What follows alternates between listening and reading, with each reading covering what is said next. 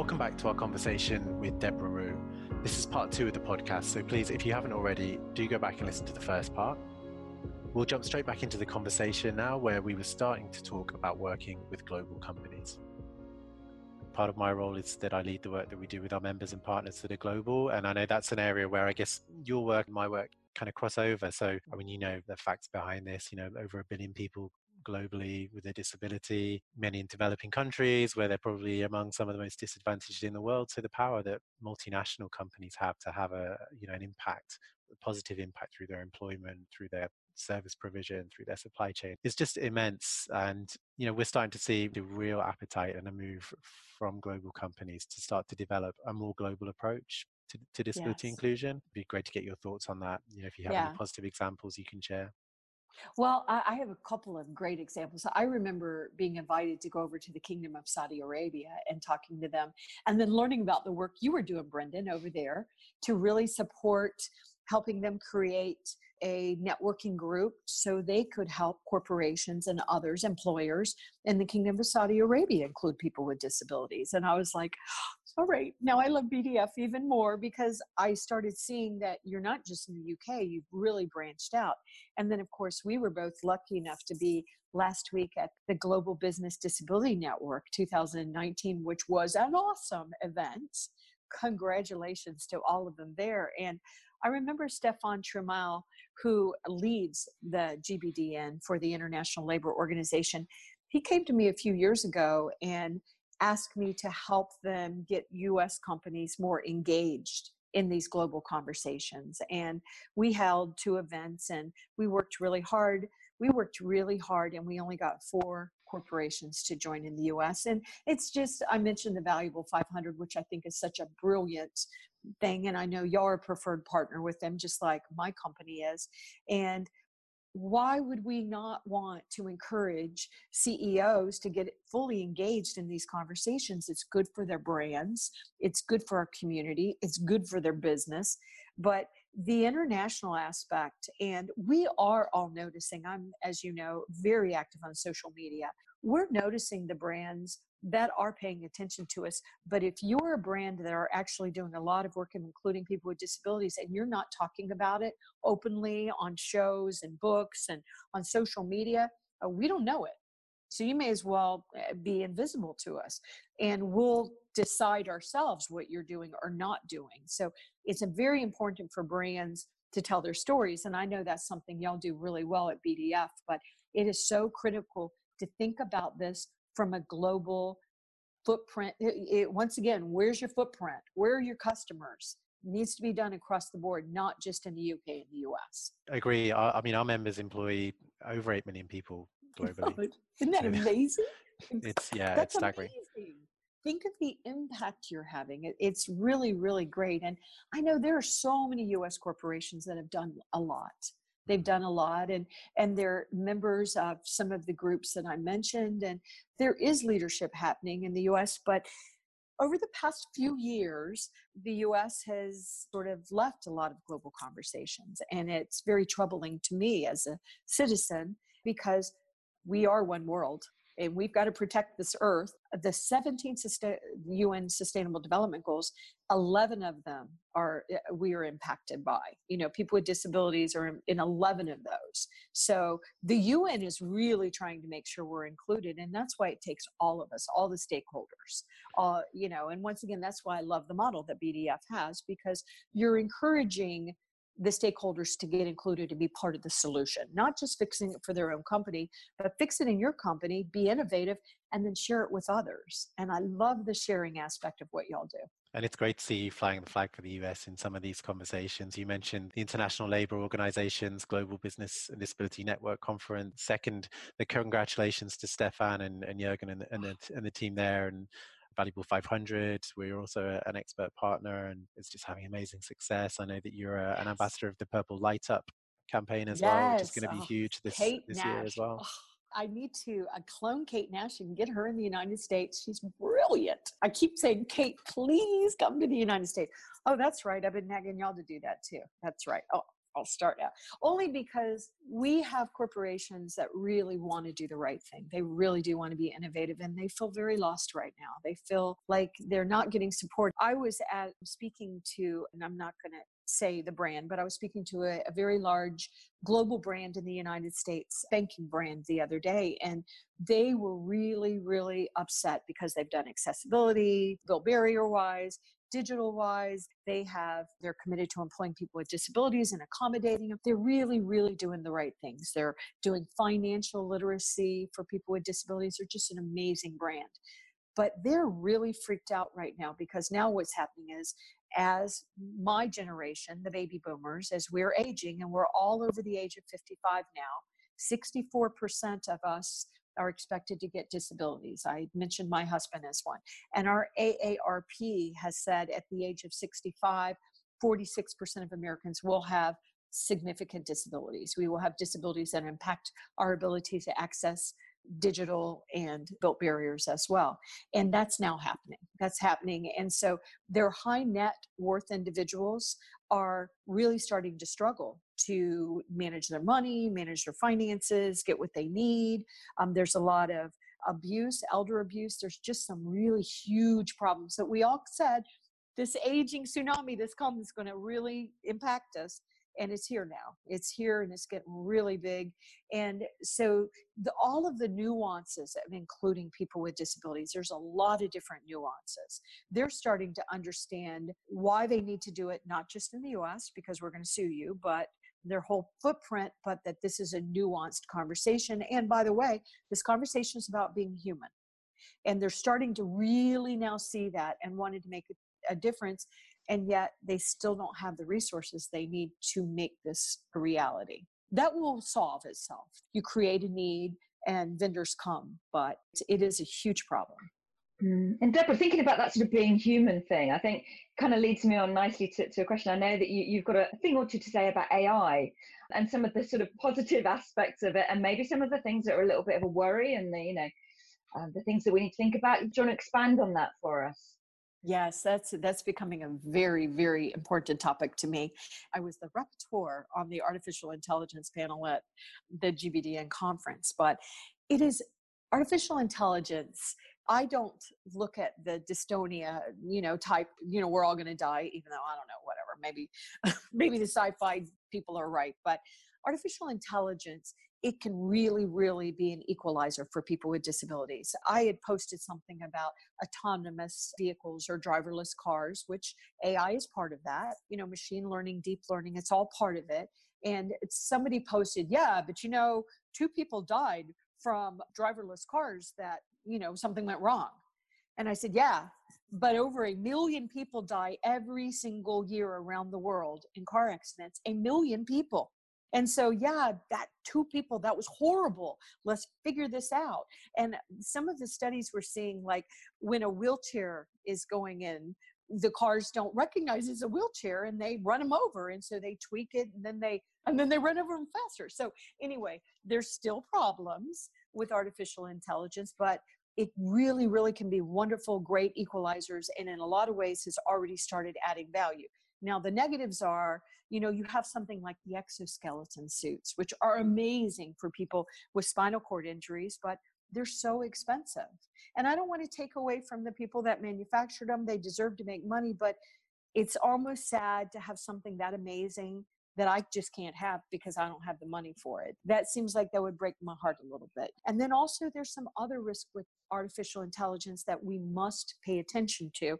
And luckily I was able to write up my concerns and give them to the ILO so they could put it in the report. But we don't have good data sets for people with disabilities. People with disabilities have not been included in our workforce, in our society meaningfully. So we have poor data sets, we have bad data sets, we have unconscious bias, we have write-out bias, and all of these things are how the data is how we teach the artificial intelligence to learn.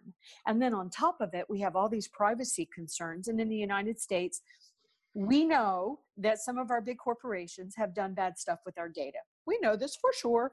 Mm. And not just in the US, but just looking at it through my US lens, now what's happening, we're starting to create laws in the United States that are saying you, during the setup of your voice technology, like an Alexa or a Siri or something like that, Google Home, smart home devices, during the setup, you would opt in to let the artificial intelligence listen. And of course, if the artificial intelligence is not listening, it's not collecting data, we cannot continue to program the artificial intelligence to do more to allow, my generation wants to age in place. We don't want to go to nursing homes. We want to age in our homes. We don't want what happened to the generation before us. And we're not going to allow it to happen, by the way, either. We still control the majority of the wealth. And so we demand that you're not going to do that. But if our artificial intelligence can't learn through good data, good unbiased data, we're going to hurt ourselves even worse. We're going to lose the traction that we've already gotten. And it's a very, very serious situation. And we have the saying, nothing about us without us. And I'm going to think of her name in a second, but this terrific woman from Canada, she made a comment. Brendan, I don't know if you remember what she said. I thought it was so clever, and now I'm going to forget it. But you can't have conversations without us, period. Yeah, she hit a bridge to that famous phrase, nothing about us without us, to simply nothing without us. Nothing without us. Thank you. And it was so clever. I was like, she's so right. And so I think artificial intelligence, whether people believe it's going to kill us all or not, it's going to be the Terminator coming in. Artificial intelligence is here. You can't put the genie back in the box. It is happening no matter what we think. It's already here.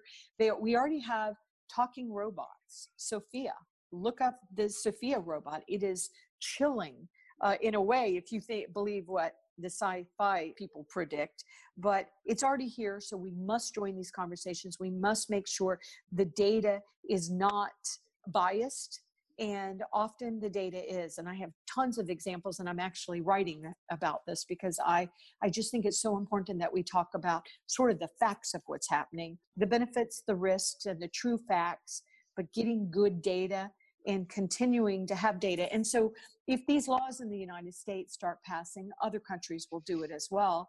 And the artificial intelligence can't learn. So that will hurt people with disabilities. As I said to the woman that made the comment about, yeah, those two people, I said, but 1 million people die every year in car accidents. And people like my husband who can't drive now, and my daughter who never could drive, this is independence for them. I mean, I often will hear people with disabilities be questioned, which they're not allowed to be asked this question in the United States, but well, you're blind. How are you going to get to work? You're not legally allowed to ask that in the US, but they still do. Well, what do you mean? I have my driverless car. I get in and I get to work just like everybody else. Yeah, I was at an event with Caroline Casey speaking last week. And one of the things they said to her, what can we do to make these things better? And she was like, just employ people with disabilities, because they'll be programming your AI and, helping that to learn and thinking from it a diverse point of view to help make those improvements. And it's those diverse thinkers that will actually make your product better and more diverse and actually help to filter out some of the problems we have with AI when it goes wrong, when it becomes like completely racist or whatever it might be. So it's about, using those skills from those individuals. Yes. And we see that when you have a diverse team, your employees are going to be more creative, more innovative. And I have a story that I told in my book, Inclusion Branding. And this story is from Sandy Carter, who works at Amazon and is an amazing woman. But Mattel wanted to give a Barbie artificial intelligence. Yeah, you might know the story. It's just such a to-the-point story. They programmed Barbie to answer questions from the audience, from the little girls, little boys that are playing with it. And so at an event, a little girl wanted to talk about employment to Barbie. And so Barbie said, what do you want to be when you grow up? And the little girl said, I want to be a computer scientist. And Barbie said, have you thought about a career in fashion? So when the women were finished ripping their heads up, the women were furious, but we found out it was a team of artificial intelligence programmers that were all males. By gosh, could you not find a woman with a disability, a woman with color with disability? Because as soon as you hear that, I hear you laughing, Lucy, because you immediately know what's wrong with that. Are you Absolutely. saying women can't be in STEM? What, I mean, there's so many. And so it was an embarrassment for them. And we use it as an example of why we need innovation and diversity. But Yeah. I love the point that you made, because if you employ people with disabilities, or that Caroline made, if you employ people with disabilities, you already have diversity and innovation in there. And people with disabilities, the world is not made for them. It's not accessible. So they're natural problem solvers because they had no choice. Absolutely. And it's interesting you brought up Mattel as well, because I know that they've done a Barbie recently with a prosthetic limb. They're trying to be more diverse about these things. And what I think is, and it ties into your book about the sort of branding side of things, because even people who aren't involved in the disability world, they see that stuff and they're like, that's brilliant. Yes. That's really great. I really like that product now. And I'm seeing more adverts on television as well, more advertisements where people are using disability as the norm. And I think it's had such a positive impact, I think, for companies to be talking about this stuff externally. And people, whether they've got any connection or not, they just go, well, that's brilliant. Why, this is really great to see things more interesting, whether it's different size bodies, different shape bodies, different hair colors. Color, skin. I know, all these things. And people really kind of go, oh, that's great, because I'm fed up of seeing these sort of stick-sized girls and stuff, because that's not what I connect with. And I think they're getting smarter to this stuff. And I think exactly the stuff you're talking about with your branding and so on. So, I know. And that's another brand that y'all have worked with too, is the Lego people, the Merlin Entertainment. They are doing wonderful things and totally including, and how powerful for, especially for the young people with these disabilities, to be able to have role models and see themselves. It is so innovative. And like you said, Lucy, everyone else loves it. And it's like, wow, what? Oh, that's a brilliant idea. Why didn't we do that already? It's exciting.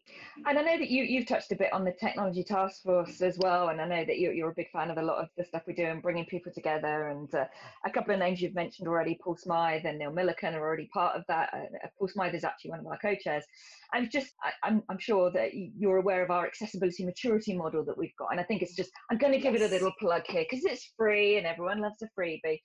But also just to kind of flag up with you that we've just revised it and it's just in its third iteration now. So we've done a little bit of rewording of it and tidying it up a bit because, you know, with all these things, language changes, especially around disability and accessibility over time. So we've just done a bit of a revamp of that. And it is a tool I know organizations use on a global level as well. So I know Neil, Atos uses that on a global level as well as others like Shell.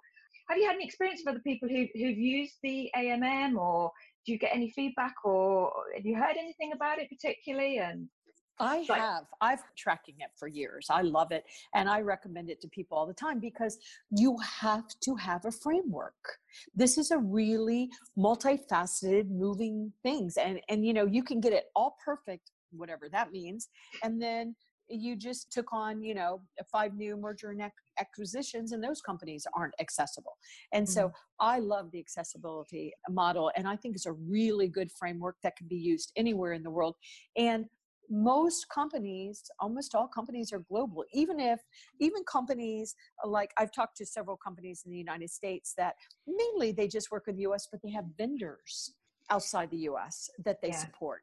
And so the global supply chain, everybody is using the global supply chain. So everybody really needs to think about this from a global perspective. And I love the accessibility maturity model. You should send me a link again to it so I can put out some information about it, because it is a really, really good idea. And, you know, often these corporations, they just don't know where to go. We'll say, well, go to W3C. And W3C is great, WCAG, but be prepared to.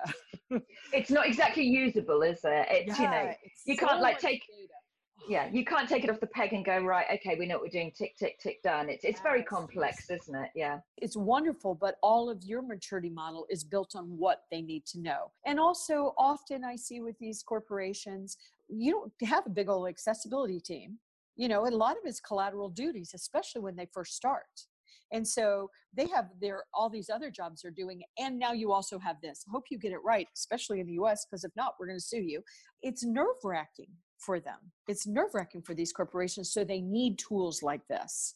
And I recommend it all the time to clients. It's great to have your endorsement, Deborah. And I guess it kind of loosely relates to the topic of technology. You know, one of the good things is that, you know, here we are between the three of us having a conversation from Spain, the US, and the UK for a podcast. And I can't let you go without really giving a huge kind of plug for your show, Human Potential at Work. I'd love to hear a little bit about the history of it, because that was really, I had listened to your show before I had met you, and I remember our first conversation. I said to you, "Oh no, I know who you are," when you had introduced yourself to me. You often accompany on my runs and my flights and things like that. So your show, Human Potential at Work, I love it for a few reasons. So one is the breadth of the guests that you have. I find it educational, but I actually find it useful as well. There have been more than one occasion where I have been working on a project or thinking about a particular problem, and you have interviewed somebody that I have then reached out to and said, "Hey, I heard that you were interested in this because I heard you talking to Deborah Rue." So it's been actually professionally useful to me as well. And I was chatting to a mutual friend of ours very recently. You mentioned him earlier, Darren Rowan, who works for Lilly. I love him now. I just love him. He's awesome. Wonderful. I said, "Oh, well, you should check out Deborah's podcast," because he likes podcasts as well. And I guess you have such a back catalog now. It's kind of almost for somebody coming to your show afresh, I guess it's kind of like discovering Game of Thrones now that it's finished, and like you can go back to the start and you don't have to wait for the next series to drop. Can you just summarize where did the podcast come from? Like, how long have you been doing it? What were you hoping to achieve with it? Well, thank you, Brendan, and thanks for the kind words.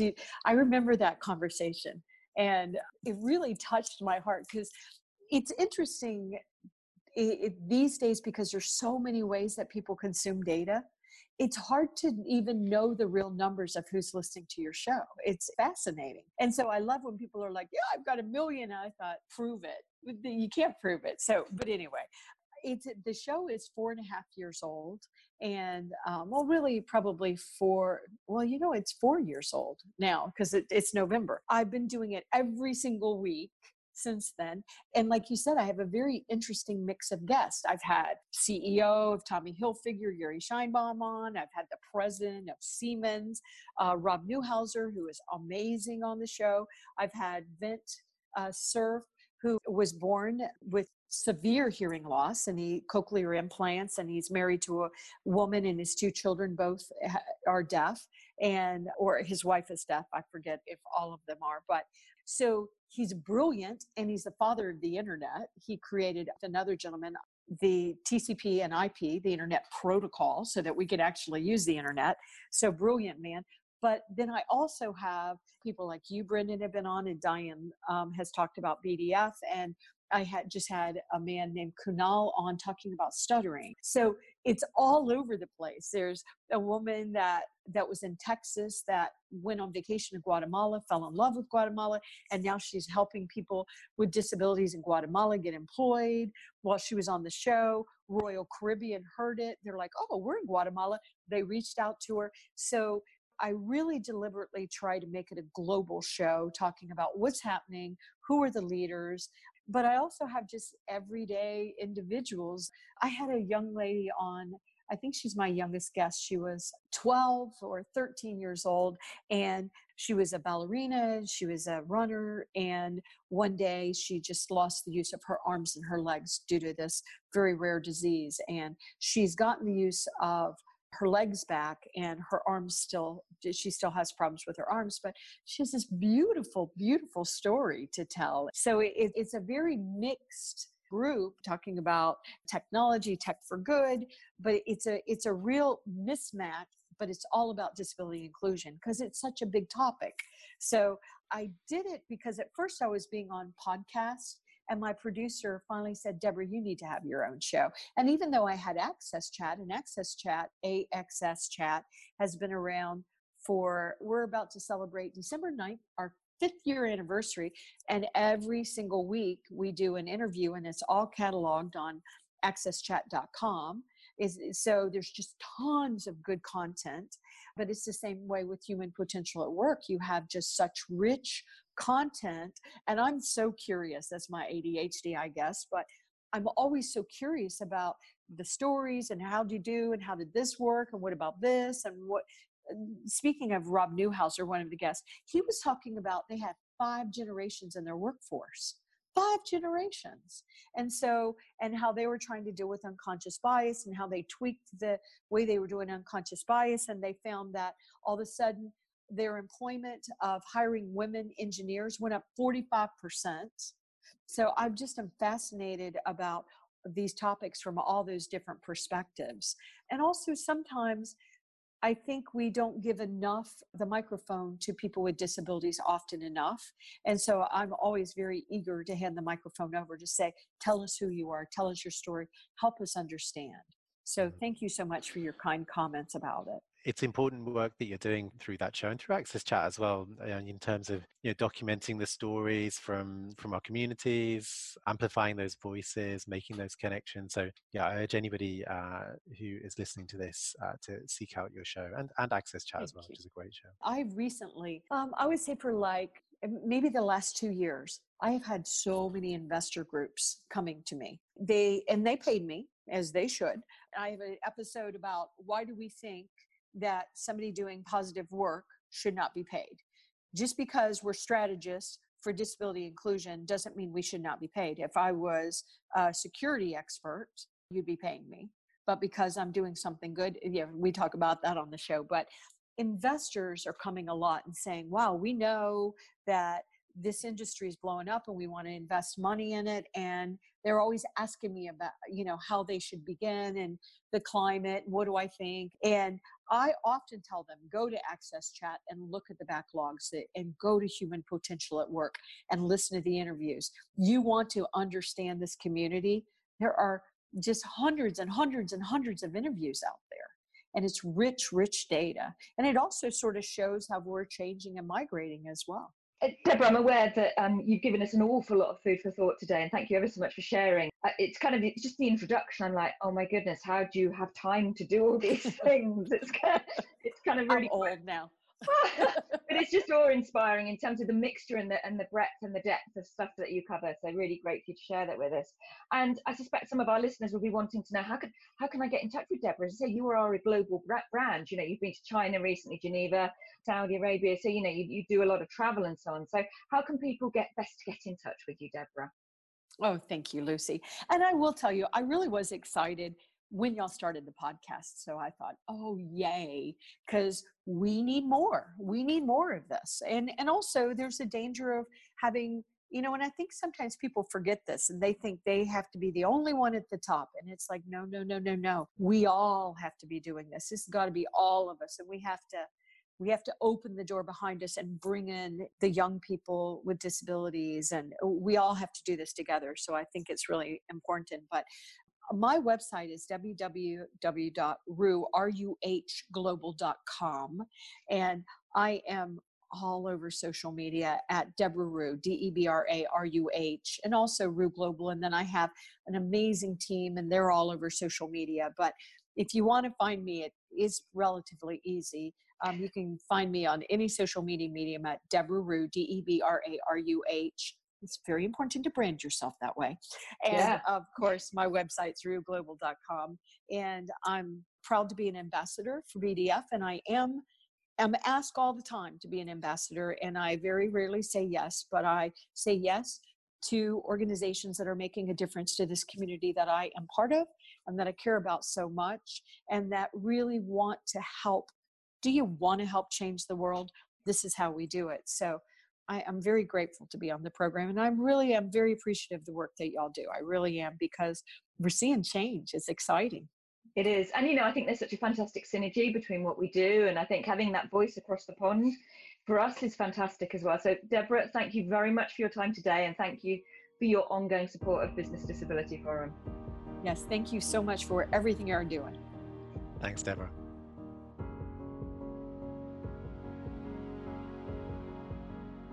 If you enjoyed the conversation, please like, share and review the podcast, and don't forget to subscribe. To keep up to date with all of our latest news, take a look at our website, which is businessdisabilityforum.org.uk.